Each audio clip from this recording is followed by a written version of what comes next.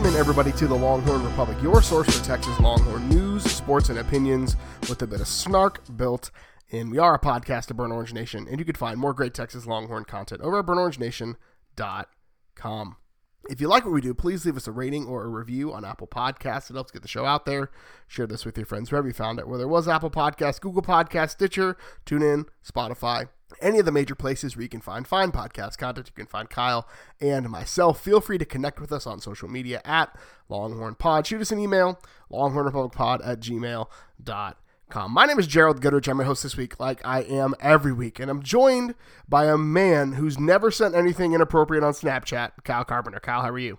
Oh, I'm positive that is not true, but I will not be giving out that handle to anyone ever. I also haven't been on Snapchat in a couple years. I guess I am officially an old man, but nothing good happens on these darned social medias, kids. Get off there. Keep all things to yourself. Nothing good happens on social media. Like, nothing good happens after midnight. As somebody who's like absolutely obsessed and addicted to Twitter, I can't say that completely. But apparently a Texas player tweeted some girl at A&M pictures, like 2 pages of the Texas playbook. Whoop-de-doo, right? Like, surprise, an offensive coach runs an offense. There's this whole like internet thing that lasted for like 15 minutes, but I really just want to make a Snapchat joke, Kyle. But really, what I want to talk about off the top is you and I were remiss. We did a couple of shows last week, and we missed an incredible and amazing anniversary that occurred last week. Last week was the 1-year anniversary of the Texas Longhorn men's basketball team winning the National Invitational Tournament Championship. Kyle, how did we miss that? There's a little bit of global distraction, diversion. I'm not going to say this was planned to try to distract from UT's greatness, but I'm not going to say that it wasn't. So, I think it's fair. I think it's definitely fair. Probably some sort of Aggie plot, right? It's the kind of thing they would do. No, so we're still locked up at home. We're still practicing good social distancing, only making essential trips. I have not left my house in probably 10 days. I think I went to the hardware store because I broke something because I needed to get out of the house about 10 days ago. I will leave tomorrow for the first time in 10 days because I have a doctor's appointment, just a routine checkup. Nothing is wrong with me. It would just happen to be my every year now, because that's the age I am. I will go see the doctor, but that's not what we're here to talk about. Everybody's behind closed doors, including Texas head coach Tom Herman. Tom Herman taking advantage of his downtime, not just playing board games and eating dinner with his children that he only sees once a week during football season, but he sat down with Orange Blood's Anwar Richardson, a guy that you and I like quite a bit, Kyle, to do some Q&A both from Anwar and from Facebook fans of Orange Bloods. And there was a lot, like, Herman was kind of really candid in that, and maybe it's because John Bianco is doing some good social distancing, but he was really, really candid in his responses. And so there are a couple things in there that I really want to talk about, but Kyle, like, what stuck out to you the most from what Tom Herman had to say? Can I do a quick aside here, Gerald? You just said it and it made me think of it. I hope, like many people are choosing to take the social distancing time to grow facial hair they don't otherwise have, I hope that this is a recall to greatness, and this has inspired UTSID John Bianco's mustache to come back, because gosh, that was a thing of glory. I feel like the Texas program has never been the same. That was our Samson's hair when Bianco shaved the stash. So John, I know you listen to this. Come on, grow it back for us, for Longhorns everywhere. No, besides a beautiful image, that is not what I took most from this interview. Sorry, I need to regain my. How did you get back from that, Kyle? I don't know. Like a good mustache, you just you grab it with both hands and pull yourself up. I don't know. I mean, the money, I think, question, and good on Anwar for getting it in there. The big thing that people want to talk about is, hey, you had a huge change on the staff, right? You had a major overhaul. That signals something, right? It's changing both of your coordinators on offensive defense. He asked him if that was a necessary move.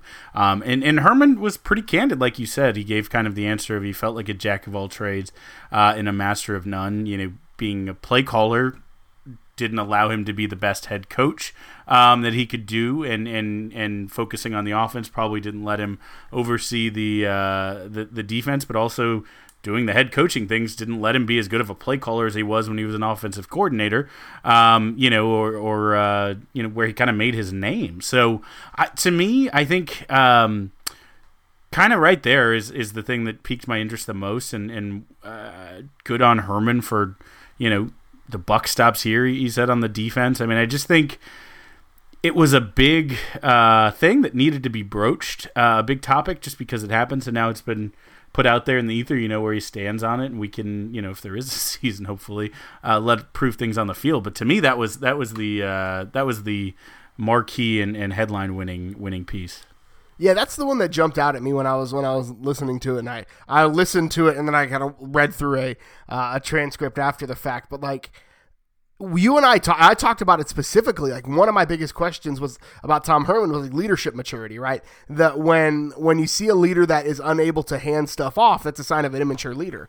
And the fact that Herman recognized that is a big sign of growth for me from Tom Herman, who we've kind of lamented and lambasted a little bit on this podcast, saying that, he feels like he has to be the smartest guy in the room, and for him to be able to humbly say, like, I was not a good play caller, I was not a good head coach, like, that is incredible candor that I honestly didn't ever expect to hear. We all knew it was the case, but hearing him confirm that. I think the other thing that jumped out to me, we had conjectured about what Chris Ash's defense was going to be, and kind of after he talked a little bit about last year, they couldn't really get pressure from a three-man front, which again was something that a lot of people talked about without blitzing, that Chris Ash is going to be playing a 4-2-5 as his base, which is something that we talked about, we conjectured, we got a lot of people saying that was going to be the case, but hearing it from the horse's mouth was good. And he talked about some position moves,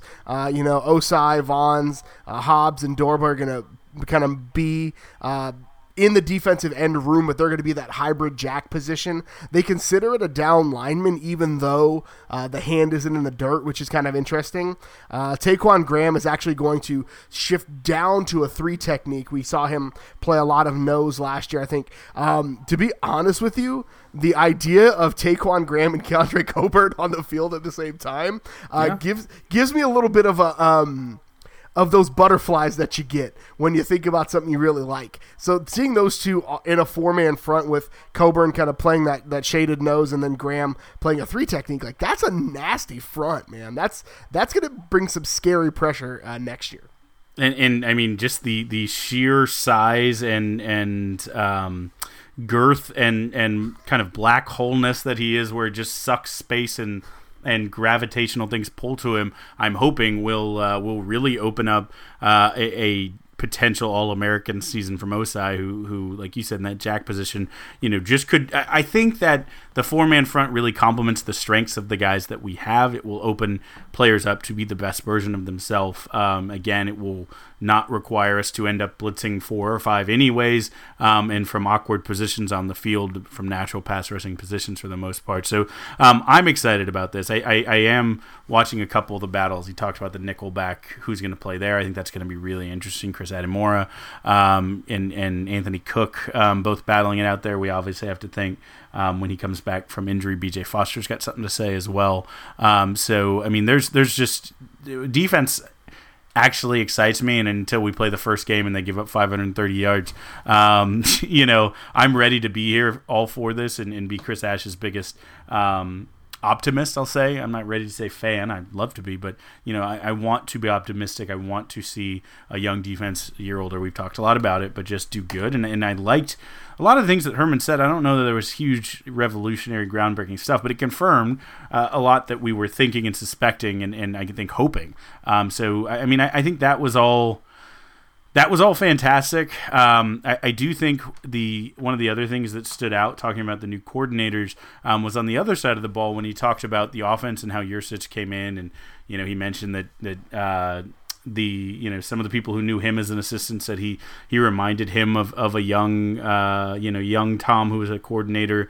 And I think that when we talk about maturity, the thing that stood out to me was when he talked about Coach Richards coming in and learning the existing language of the offense, saying it's easier for a 45-year-old professional to learn a new language than 50, 18 to 22-year-olds. So I mean, I think that's just like, they're saying all the right things. At the very least, they are doing good PR, good media, saying all the right things.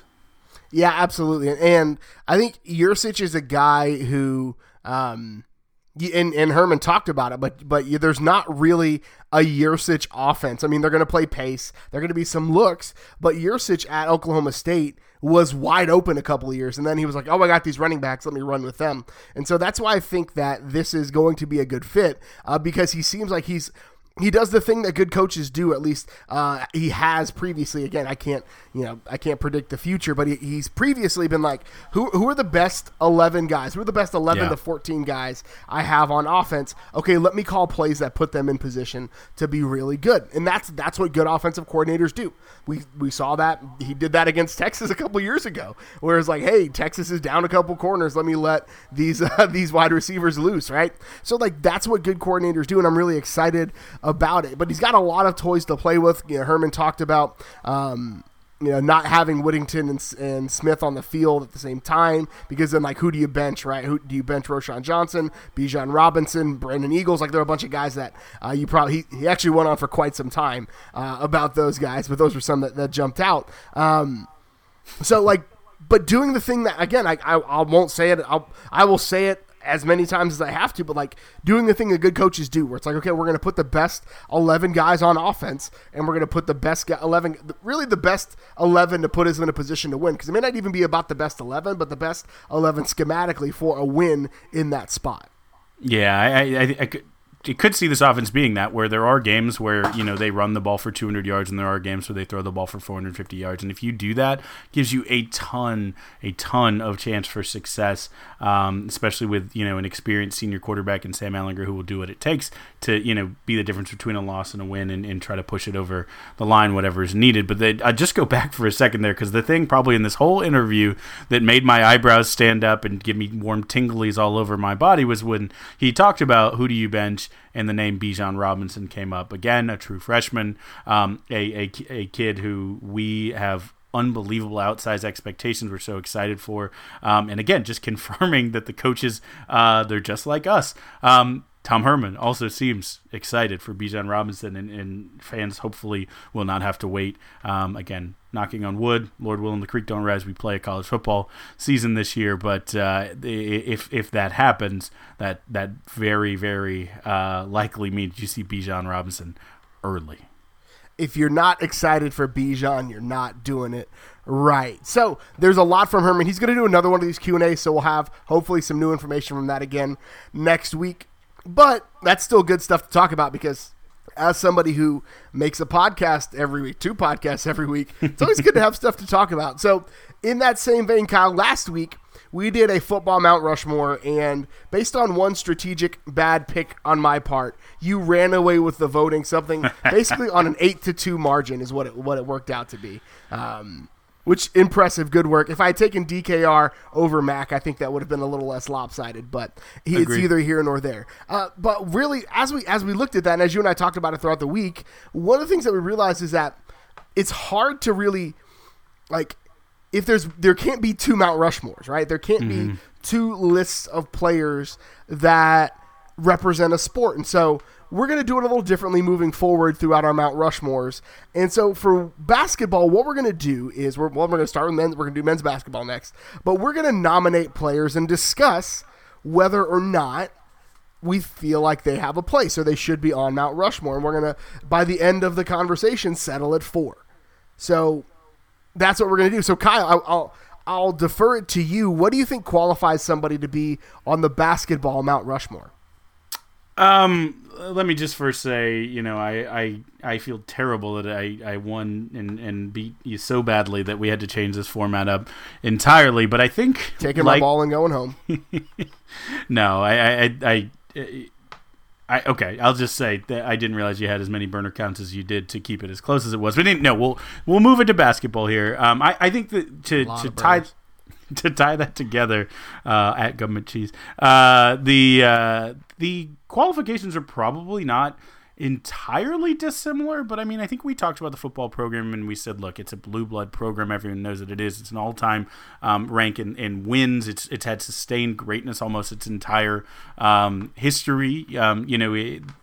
Who makes the legacy for this program? They've won multiple national championships, had multiple Heisman winners. So for basketball, you also have multiple, players of the year winners. I think that certainly factors into it, similar to a Heisman Award winner. I think also you don't have national championships, but you have NIT championships.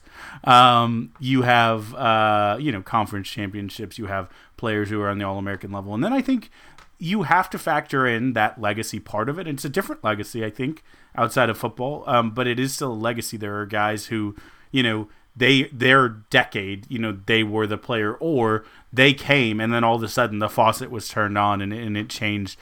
So not to lead into the next too much, I won't tip my hand there completely, but I do think there are certain players that just, thinking about if they hadn't come to the University of Texas, probably the trickle down of other faces on the mountain may not have been there. Absolutely, and I think that's where we start the conversation, Kyle, and that kind of cues up your what would I would assume be your first nomination. So I'll give you the first nomination. Who do you want to put up first as your face on the mountain? I hate to make this the first face, but I think for every neutral, casual person, when you associate Texas basketball, there is a singular name that comes up. For every Longhorn fan, you loved it. It's a tough thing to chisel onto a mountain due to the nature of his chin hair just being.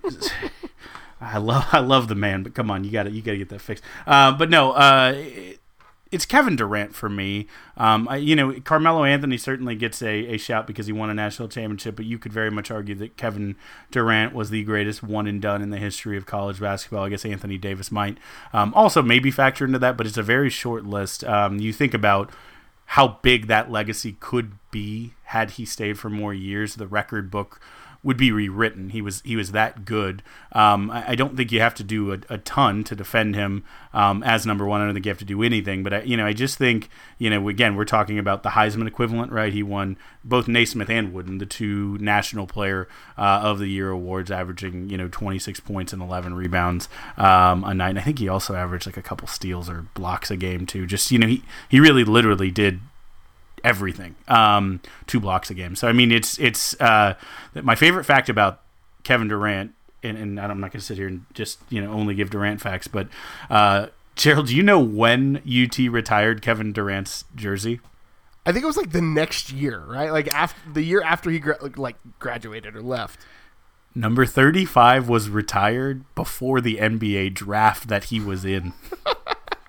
I mean, and that's incredible. That makes sense. That makes sense. Like, it's incredible, but it makes complete sense because at the time he was the only player to ever win all 10 major or all 10 National Player of the Year awards. Like, literally swept them all. First player to ever do it, right? And so like Kevin Durant has to be on the mountain. Like, he has to be. And there's nothing to defend there. There's nothing to argue there. But I think a guy that you probably don't see the likes of Kevin Durant at Texas, probably my second nomination, is the guy who was the guy before Kevin Durant, and that's TJ Ford. I think TJ Ford is another guy that has to be on that mountain. Like, without TJ Ford, I don't think Kevin Durant ends up at Texas. And kind of you mentioned in kind of the queue up for this that the guys that kind of opened the door for what Texas could be. I mean, the Naismith Player of the Year, the Wooden Player of the Year, Sporting News, first team All-American, first team All Big 12, Big 12 Freshman of the Year. Like, the guy was,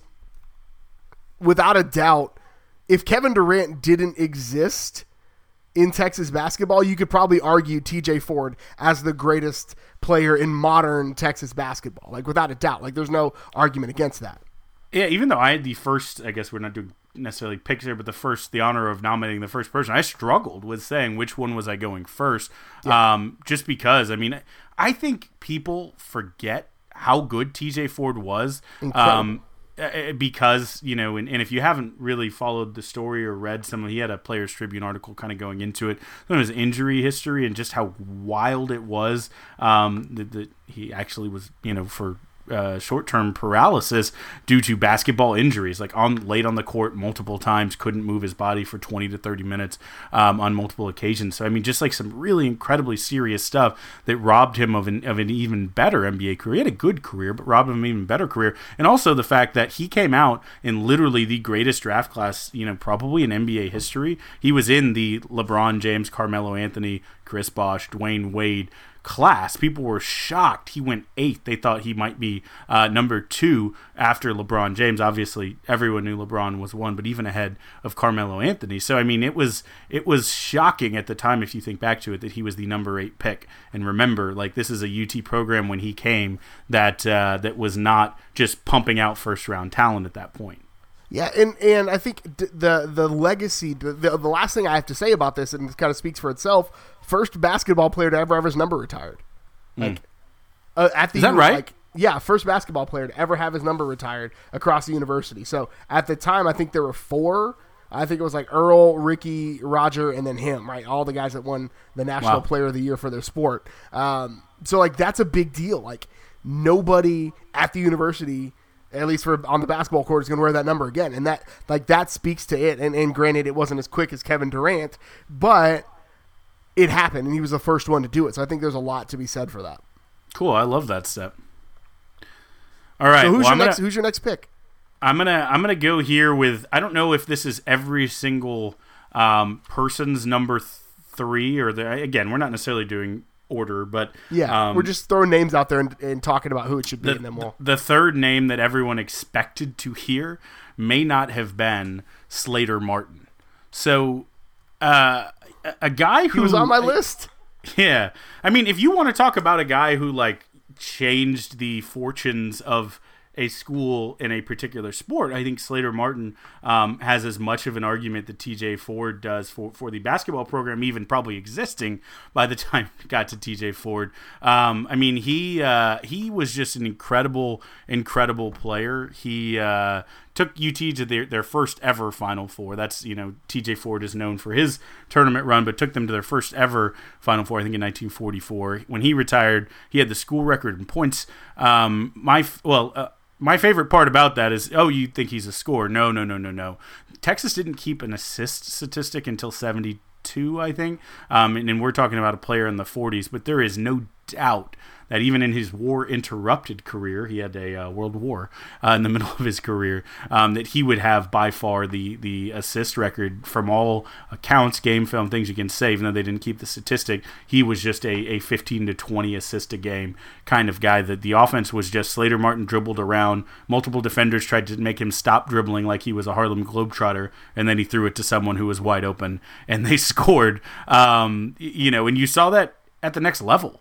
In an 11-year NBA career, he had 5 titles in it. 7-time All-Star, an actual NBA Hall of Famer. I mean, I think Kevin Durant is doing incredible things, but until he retires, Slater Martin has the best completed, probably, NBA career on the books. Yeah, and I mean, he was on that big run of Lakers championships in the 50s, right? Like the 50, 52, 53, 54, I believe, were his part of his doing, and that's an incredible thing. I honestly thought Slater Martin was going to be my out of left field one, but that's a guy that you don't hear a lot of the youngins talk about. But like, the guy was incredible, and his number was eventually retired by the university as well. But like, the pride of Elmina, Texas, has to be mentioned in this conversation. Like, there's no two ways around it. Where Texas basketball in the 40s was Slater Martin, and that's you're not gonna get any argument here. I would go ahead and say let's start blueprinting him in. So a guy that I want to nominate and get your thoughts on is a guy that we don't necessarily talk about as much as we should in the legacy of Texas basketball, but that's Travis Mays. Oh, nice. Okay, yeah. So Travis Mays one was first round pick by the Sacramento Kings, I think the 14th overall. But when he was at Texas, he was really good. Like 2-time Conference Player of the Year, 3-time first team All Conference player. Like Travis Mays had a heck of a career. He was the first player to win Southwest Conference Player of the Year back to back in basketball. He holds a record, actually, I think that won't be broken. He holds the school record for points at 2,200 points, and then second in Southwest Conference all time, in scoring. So like that's like the guy was a basket machine at Texas, and his legacy kind of gets overshadowed in that kind of 80s and 90s era of Texas basketball because it honestly, it wasn't a whole lot to talk about. Texas, not a basketball school, and so people don't talk about Travis Mays, but he was a guy that definitely needs, I think, to be in the conversation.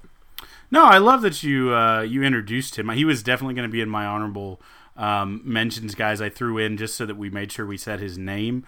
We can talk about where we stack him in the overall, like you said, a first round pick that counts for something. I mean, we may talk about, I don't know if we'll get to any of the other guys on here, but the BMW ultimate scoring machine of the beginning of the 90s with Lance Blanks, a name that probably rings out to folks as he's often the commentator on the Longhorn Network, but he was I think arguably certainly the best of that bunch.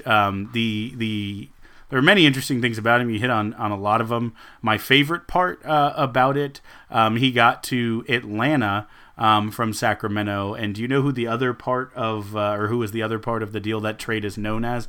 That's the Spud Webb trade. He was a part of the Mays Webb. Spud Webb, a name you don't hear enough, but one of my favorite players as a kid. But it's similar to Spud. Mays was 6'2" shooting guard, and even in that era, NBA was a little undersized, would have had a better NBA career. But it again opened up a line of a similar prototype of UT player. We may talk about some of the other ones, but who are just scintillating scorers, even though they are certainly undersized. Yeah, absolutely, and I think he's a kid from Florida that came to Texas and made a name for himself, and I think that kind of speaks volumes in and of itself. But I just, like, it's a name that honestly before I started, like, I'd heard the name Travis Mays before I started researching for this, but I didn't really know, like, what Travis Mays contributed to the university, and that guy did a lot. Like, he was, again, first back-to-back player in Southwest Conference history, back-to-back player of the year. Like, that's a big deal. And he rocks a bow tie on the baseline while he coaches SMU. So, like, how much more do you need from a man? Yeah, I mean, it was his points per game record that Kevin Durant broke in his season. Yep. So, I mean, that's probably where there's a younger generation who maybe that's the first time they heard his name. But if you're a younger guy listening to this podcast, it may be hard to find Slater Martin highlights, but go check out Travis Mays, a little more recent vintage, and check out some of the older dudes. All right, so let's keep it rolling, Gerald. There's a guy who I am shocked took this long to mention, but I mean, it's you have to, right? It'd be crazy to talk about Texas Longhorn basketball, not talk about a dude who, for all the things he's done right in his college and early pro career, probably made the best decision of his life coming to play for the San Antonio Spurs, and that's obviously one LaMarcus Neray Aldridge, a player who, whenever we were in college and we would make those what if players stuck around teams, you think about if he, really at a transitional period in college basketball about, how players stuck around. He actually was going to go directly in the pro ranks and was convinced by none other than Shaquille O'Neal to do a college stint. He did 2 years, but Shaq talked him into going to UT. So indirectly, thank you, Shaq. But was just a monster in college, truly kind of set the mark, because we had some good big men, but carried on the tradition and maybe elevated it to the next level of just the incredibly adept big men. The thing that we saw in college from him was a touch and finesse that I don't know up to that point you saw big men at Texas or really at all very often do. He wasn't just a power dude. He just had a post game at 18 that made Hakeem and Tim Duncan jealous. So I mean, he has been smooth since the day he walked on campus. He probably doesn't get as much love as he even deserves. I mean, evidenced by the fact that it took this long, but went on to be just as good in the NBA, if not even better. Yeah, I mean, LaMarcus is a guy I remember vividly sitting in the offices of Texas Student Television Sports, like imagining what if LaMarcus stays for another year, right? Mm-hmm. Like what if LaMarcus stays for the 07 season and he and DJ and Kevin Durant all play together? Like what does that team look like? Like that team is absolutely nuts. And so LaMarcus is a guy that I really wanted to talk about, but like part of this for me is like giving some of the older players shine. And so like I didn't want to go too recent heavy, but LaMarcus is a guy who I think you said it really well. He was great at Texas, and he's had an even better NBA career. And we see that a lot recently with the late Rick Barnes and Shaka Smart era, where guys are good at Texas, really good at Texas, and then they kind of blow up at the next level. So another guy that I'm going to go old school again is Ron Baxter. You may not have heard of Ron Baxter, but he played at Texas from 77 to 80, led Texas to the 70, or helped lead Texas to the NIT in 1978. When he left, he held the school record for rebounds and points with 1,897. He was the Conference Player of the Year in 1980, first team All-Conference 3 times, was the team MVP in 77 and 80, and then again, he averaged a double-digit scoring mark in each of his 4 years at the University of Texas. So, like, when he left, he led the school in scoring all time. He now sits 4th, which is just really, really incredible, and he has 40 career double-doubles at the University of Texas. Like, the guy had a career, and he's another guy that doesn't get as much shine as he should. Yeah, no, I completely agree. I actually had him at the bottom of my list of I should give this guy some shine. He's in a name that I don't think I was particularly familiar with, other than just passing stats and when I was doing some Abe Lemon research back in the day. But, there was 2 players on that team, and they won the 78-79 Southwest Championship. He like you said, all of his stats, but his teammate in that won the NIT championship in 78, I actually was going to put a little even higher than him, but should be mentioned right here. And again, we're not ranking, but should be mentioned here is Jim Kravox, who was an Auburn transfer, and UT had a string of success with some really good transfer players who came and played a couple years just at the highest level. But again, back-to-back Southwest championships. Jim was an All-American in that 78 team that won the NIT championship. Didn't quite have the stats that Baxter did, but was the point guard, averaged 20 points per game during his career, and also just ran a really electric run and shoot offense under Coach Lemons. But I love that. I just want to say my favorite part about Ron Baxter, he, like you mentioned, graduated with the rebound record. Do you know how tall he was? I did not see that, but I'm guessing based on the way you said it, not very. He may have been as wide as he was tall. He was 6'4" and graduated as our all-time leading rebounder. Just an incredible mass of a man. It makes Charles Barkley look like a giant for being an undersized rebounder. We might talk about another guy who currently plays on the Rockets who was pretty good at that, but is also about 4 inches taller than Baxter. It's nuts to think about 6'4", which is huge for regular humans and very small for the NBA or just for the basketball monsters. So a nice pair right there. Yeah. So we do have to kind of bring this to a little bit of a close, Kyle. So I think the first 3 even, I think, are probably pretty bad pun set in stone, right? Like, I think KD is one that we obviously unanimously put on there. I think TJ Ford, I don't think you have an argument with him being on there. We both had Slater Martin, I think, in our top 4, if I remember correctly. Mm-hmm. So I think those 3 are pretty solid. So who's this 4th spot? Who are you standing on the table for? So let me say this. I'm going to run through a list of people real quick that we haven't mentioned, and I think one of them could actually make an argument to get in here. I'm going to go in reverse order. Johnny Moore, because his number was retired by the Spurs. Great. I think PJ Tucker, who I mentioned, just an incredible player. I don't know that he makes the Rushmore, but he's close. I talked about Lance Blanks a little bit. I think Miles Turner's gone on to have a good NBA career, and it's only getting better.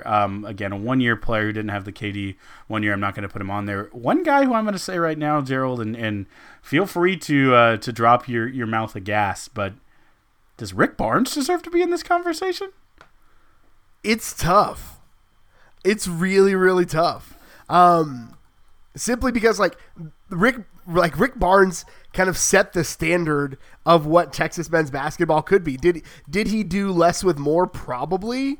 But I mean, you can't argue with literally, I think every season at Texas, he was in the NCAA tournament. I think he won 3 conference championships, or at least shared conference championships. Took that Final Four team again, 02 and 03. But I think towards the end, that he had that CBI run in the early 10s, 12, I don't know, somewhere in there he had a CBI. Yeah. But outside of that, so all but one of his seasons, were NCAA tournament seasons. It's it's hard to argue against him, but then we could argue Tom Penders, right? Because Tom Penders kind of did a similar thing where he wasn't there for as long, but for 11 years he had 9 of 11 seasons he made the tournaments.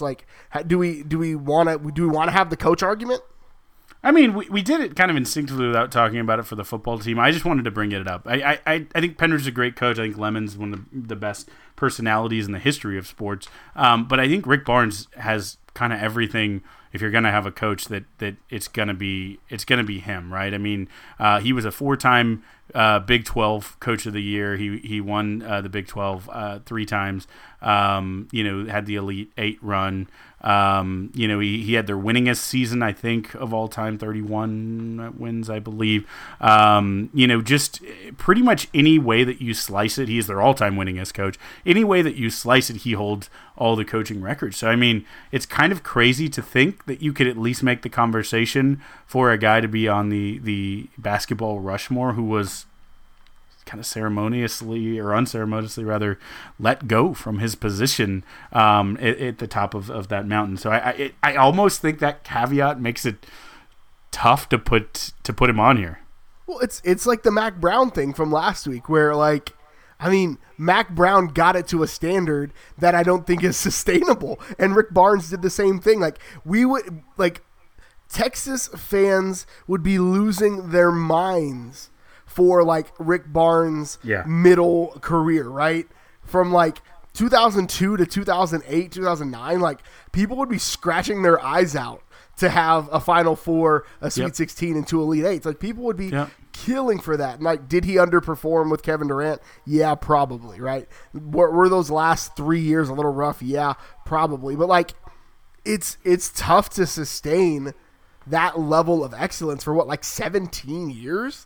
It's real tough. And they moved on and it's kind of been looking up at what Rick Barnes did since. And so when you talk about setting the standard, Rick Barnes is it. But Kyle, we got to put our feet to the fire here because we're getting a little long-winded. You and I gasped, long-winded. Who's the fourth? There's one that I do want to introduce that I think we can throw into a different Mount Rushmore, but Clyde Littlefield was also an incredible basketball player at the University of Texas back when. I almost wondered if we could talk about this off the air a little bit more, but if we should have a just university specific Mount Rushmore, because Littlefield could be on there for a dozen different things. I think he was also good on the baseball team. And it just he coached track for 40 years. Yeah. They're dudes who just have that legacy. But we'll discuss. We'll come back on that one. But there is actually one more name, Gerald, and this isn't at all sarcastic. There's a guy who I actually missed him on my notes, and I feel terrible about this. There's a name who I think legitimately has to be in this conversation, and I'm not. There's no joke here. Terrence Rencher, a guy who didn't have the NBA career, so literally gets forgotten. When he retired, or when he graduated, I should say, was first on the all-time scoring list at Texas, was truly a two-way guard. He led, he might still have the all-time steals lead in when he left school. He was 6th in assists, 2,300 points, a guy who was really, really good at UT. They weren't like the best team in the early 90s, 91 to 95. But I think if you just look at the numbers, you have to literally make an argument about putting him on there. And I'm sorry, I know we were trying to winnow down, and I just made more confusion. But I'm entering him as something we should think about. Yeah, and I mean, shocking that you and I have way too many ideas to narrow it down. Rencher's a guy that I think you're absolutely right. I think when he graduated, he was both the all-time conference and school leading scorer, I think were the records that he held when he left. So. And now he's, I think he's coaching at like Creighton. He was at Tulsa for a period. Yeah, I don't know where, but he's bounced around a lot. He's done a lot of traveling in his days, but it's so tough. There's a lot of these guys that's like, who do we narrow it down to? So who are you standing on the table for, Kyle? Who's your fourth guy? You see me here just trying not to commit to this. I'm not trying to bring up more Chris Mim, 2000 All-American, LaSalle Thompson, 82 All-American, all-time double-doubles leader. I'm not trying to make this more confusing and stalling from making my pick, Gerald. That's not me. I wouldn't do that. I'm going LaMarcus Aldridge because for me, my vote, again, he was the Big 12 Defensive Player of the Year when he was here. He had the incredible NBA career. He was just the Texas kid, the cool, that probably directly, TJ Ford is it, but directly led to the recruitment of Kevin Durant. And so, I go LaMarcus Aldridge. I mean, you do have some silver and black colored glasses on from that too. It's so like, I don't know, man. It's hard for me to not say a guy like Ron Baxter, a guy like Travis Mays, who's just like all conference multiple times. Like I don't. Maybe we put it up for a vote on Twitter. Like who should our fourth be? I think that may be what fair. We do our Twitter poll this year, or this week, where we put up a couple of these guys and see what happens. We'll include their stats in the tweets. So you guys decide who's going to be our fourth. I'm standing on the table for either Mays or Baxter. I think are probably going to be the two that I will stand on the table for. But I'm flexible. And I'll stand on the table for Barnes or LaMarcus Aldridge, and we could throw Terrence Rencher in there as well. We'll put all five of them as the possible fourth. Okay. So we'll have it out on Twitter this week, and we'll have the results next week on our Tuesday show where we are indecisive as well. So quickly, we got to run through these down the 40. We're going to give some shine to some stuff that we didn't get to talk about because we spent like 40 minutes talking about basketball Mount Rushmore. Miranda Eilish, a favorite of the show, was named the Softball America Player of the Year. In her shortened season, she managed a perfect game, 11 wins in, I think it was like 11 wins in basically like 11 games, right? That's basically all they played. So big deal for her. Absolutely. I mean, and the thing with her, right, throwing the perfect game is amazing. Big wins against the number 1 and number 2 team in the country. But, I mean, also she was hitting .370 with 4 home runs and 23 RBIs. I mean, just she was doing it she literally was an All-American candidate on both sides of the plate this year. So, I mean, I think it's well deserved, and I think when we eventually have our softball Mount Rushmore, you have to put her name in the mix. Yeah, I mean, there are probably 2 pitchers that you could argue for greatest of all time at Texas softball, and she's one of them. I think her and the Cat are probably the 2 that we would have to argue for. So quickly, we got some spring roster updates. Early enrollees got their numbers. Hudson Card, number 1. Xavier Alford eschewing the number 0. Going number 23. Jaron Thompson, 28. Vernon Broughton wearing 48 and wearing an extra 10 pounds from where he ended up signing with. Logan Parr rocking an extra 16 pounds in the number 71. Jake Majors up from 284 to 313 coming in number. I want to see the size of the numbers I got to sew on the front of that guy's jersey. Troy Omieri up 9 pounds up to a big 211. He's going to be a possession receiver. And the man we're going to call SGW, Sawyer Gorham Welch, up to basically 300 pounds. Looks like they signed a lot of defensive tackles in this group. Or guys who end up playing that way for sure. I think you left the numbers off. SG Dub is 91, and Omier doing the rare thing of a receiver wearing a number in the 80s, going with 82. He keeps getting bigger. He might end up a tight end, but yeah, it'll be curious, right? There's guys who are projected at one position in their high school tape, and college coaches and college strength. And conditioning coaches also know a thing or two more than we do about where these guys might end up. But I like getting beefy. I like getting some Yancey in these boys, even if it is virtually. Some other updates on the roster. Overshone officially listed on a linebacker up to 215. I think that's like 5 pounds. Reese Laytow officially listed as a DN. This one, it went the other way. Jacoby Jones dropped 10 pounds, playing probably outside at either jack or playing a hand in the dirt defensive end. Myron Warren put on a clean 20 pounds up to 290. T Sweat at 335 playing a 3 technique look out guards. Byron Vaughn's dropped 20 pounds, moving again, getting his hand out of the dirt, moving up to the jack position. Chris Adimora, I think, is the winner of the offseason, putting on 27 pounds up to 212. He's a little undersized. Now he's maybe a little oversized. We'll talk about that later. But a big cornerback there. Yeah, that's a dude who's ready to play in the slot and be an extra hitter, kind of hybrid linebacker position there if he keeps doing some of that, though he was wonderful in coverage last year. I just wanted to point out Keandre Coburn snacks himself at a clean 350. I've said it before and I'll say it again.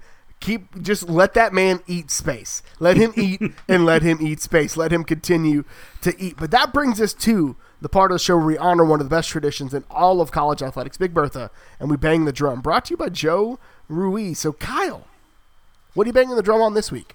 Gerald, because I'm gonna throw a curveball here. Because I don't trust myself to remember this, and I didn't get in our basketball section, it was long anyways, but and I don't want to save for the burnt orange lenses because I'll forget by our Thursday show.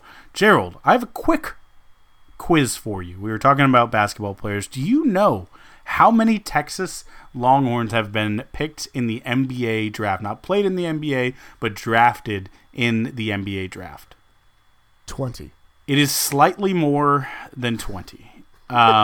I had no clue. I just threw out a number. Oh, it's all good.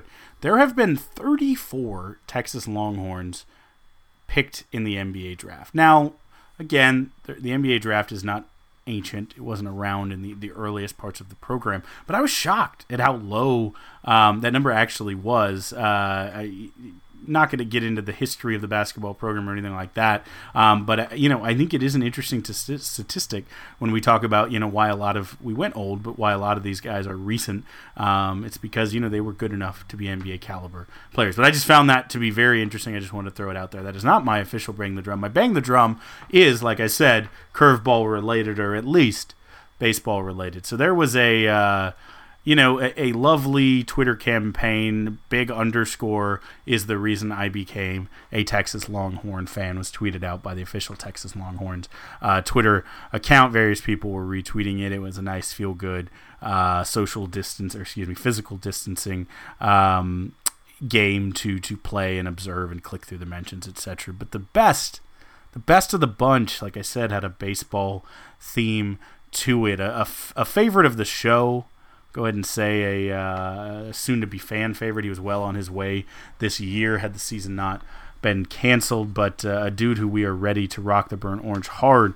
and a guy who has been rocking that burnt orange for some time. Trey Faltini tweeted out, Augie Garrido is the reason I became a Longhorn fan, with a picture of him and Augie. I don't know exactly how old he is, but he's definitely young in this picture. And, it just goes to show Faltini is a guy who's loved the Longhorns for a long time, and it goes to show that the impact that Augie Garrido had on baseball, and college baseball, and baseball in the state of Texas or the South is long lasting and far reaching. He's still got incredible All-American level recruits committing because of him. No shade to Coach Pierce, he closed the deal, but it just goes to show that Augie Garrido is truly one of a kind. They should show clips and quotes and things for Augie for the end of time. Recruits in 2075 need to remember who he was. Just an incredible one-of-a-kind dude, and makes me like Faltini even more. Yeah, it was so endearing to see that. Like, he's a guy that didn't need to do any extra endearing with anybody, and he did it anyway. And it wasn't in like a self-aggrandizing thing. It was just like, this is significant to me, and I thought that was cool. And this era of kind of physical distancing and physical separation has really given a lot of people room to be insightful on social media. And so you see Tom Herman doing a lot more on social media, which he's like actually like engaging with recruits and stuff like that, which is interesting. But like, it's just cool to see these people kind of pulling back the curtain and showing you what's going on in their lives. And so I'm banging the drum this week on a thing that I bang the drum on a lot, but it's something that is woven into the fiber of kind of who we are and who the University of Texas is, and that's the Texas A&M rivalry. And so on Sunday, the Longhorn Network was running their Sunday Best. And so when I sat down, it was actually Colt McCoy's final 2 games against A&M. Most people forget Colt actually had some struggles against A&M. I was actually at the game that Aggies celebrate a cheap shot, which kind of gives you everything that's insightful into the mindset of an Aggie. I actually almost pushed a guy down the stairs at that game because he was celebrating, but that's neither here nor there. My roommate and I got up pretty early to pregame for an 11 a.m. kickoff. That's all I'll say about that. But like his final 2 games against A&M were absolutely incredible. Like, the guy put together like master classes in quarterbacking, especially that 08 game where Texas should have. I have a lot of issues with how Mac handled that game because Mac, being the classy guy he didn't want to run up the score against the in-state rival. But when you're in when you're in the BCS era and you can hang 70 on somebody, go ahead and hang 70 on somebody, because OU did that against Tech, or I guess it happened to Tech, and OU put the boots to OSU, which kind of kept Texas out of the national championship that year. And so, but Colt was like just on another level those last 2 years, and it's so crazy to think about. Like, Colt McCoy, like, Sam Ehlinger is going to be a 4-year starter for Texas, and even if he has the best season in school history, he can't touch the records that Colt McCoy set, predominantly on the kind of the virtue of those last 2 seasons. You know, I any chance to remember Colt McCoy as our quarterback is a good time. I any chance to watch that rivalry, which, you know, if ever there were a loss or a bad even struggle in that game, it is certainly the outlier for an historical. I understand why they mercy ruled it, and they ended that series as to not inflict so much pain. It was brutal to watch. You almost felt bad just beating them every single year. But I mean, hey, because the rivalry died on the field, it gets to live on Twitter. So, you know, may rivalries never die, I guess. What is dead may never die. Hashtag the rivalry. So that's all we've got for you this week. Kyle, where can the good folks find you on the internet? Oh, you can find me on Twitter at Kyle Carbon. You can also follow the Texas Pregamer at Texas Pregamer.